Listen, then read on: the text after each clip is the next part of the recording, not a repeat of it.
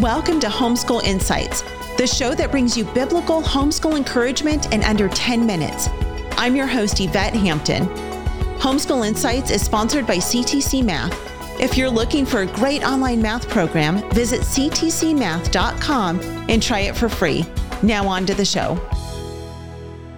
Where you are now, if you could go back to yourself 60 years ago when you first got married, what lessons would you teach? What would you tell yourself 60 years ago that would maybe, and not that you want to change everything you've done in your marriage, of course. I mean, you've made it this far, praise God, and have an amazing relationship with your husband.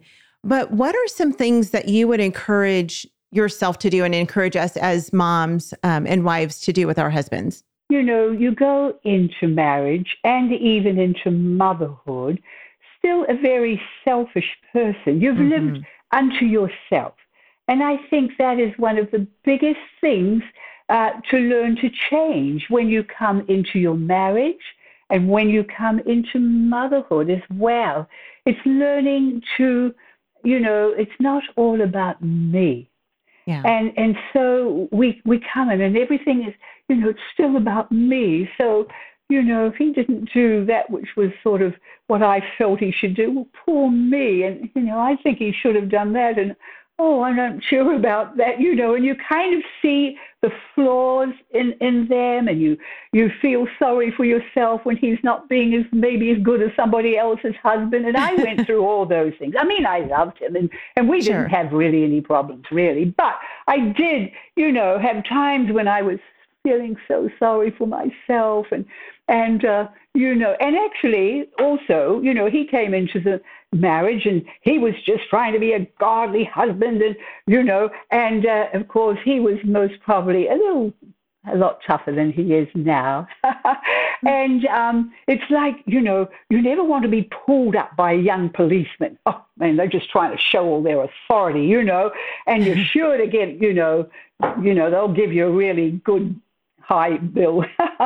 But an older one will be a little more understanding. And I think it's the same, you know, as you're both learning along the way. Yeah. And so if I could know what I know now, I would think how ridiculous to be thinking like that and be, you know, have these self-pity trips, which are the worst thing that we can ever do. They do nothing for anybody. They don't do anything for yourself. They don't do anything for your husband, for your family, for anyone around you. I think it is the worst thing. And yet it is something that women can be very prone to. Why? Mothers? But I just don't have them in my life now. For years, I just don't have them at all. I won't have them. And if I was to sort of, something is going right and it's not perfect, not how I want, well, I'm not going to get into a self-pity trip because it's not all about me. Right. It's about them. And I learned more to think, okay, how can I bless my husband? How can I make life wonderful for him?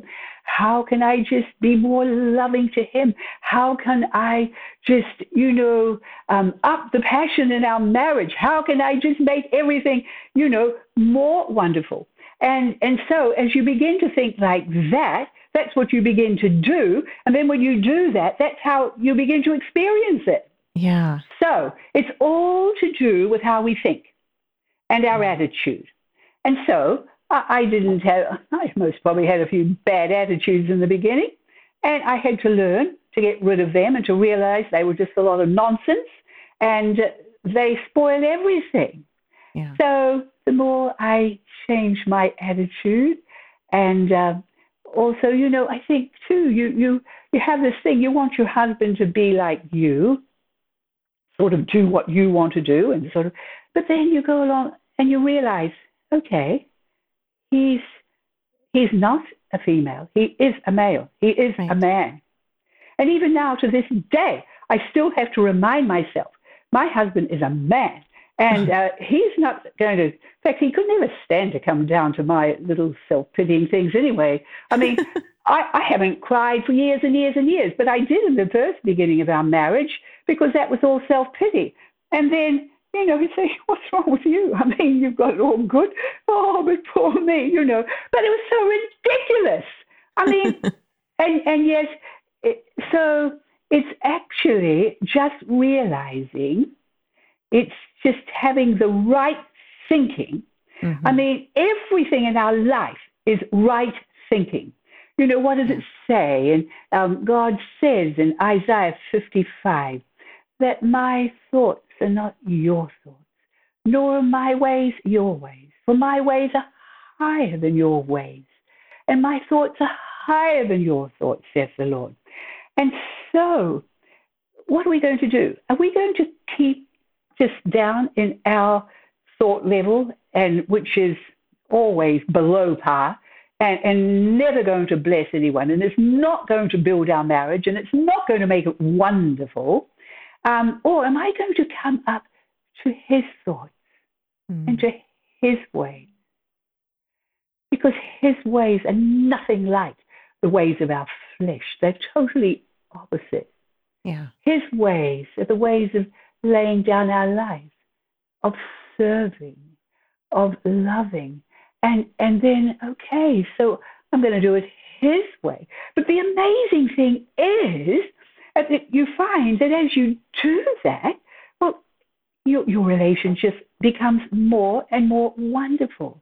Yeah. You can't totally love and passionately love and serve and just constantly think of ways to bless your husband without him reciprocating. Right. Because he just can't do anything but, wow, receive it. And he changes, and you both change, and you just get more wonderful and wonderful. Thanks for joining us for Homeschool Insights. For more great homeschool inspiration and resources, listen to the Schoolhouse Rocked podcast every Monday, Wednesday, and Thursday. And be sure to watch the film Schoolhouse Rocked: The Homeschool Revolution.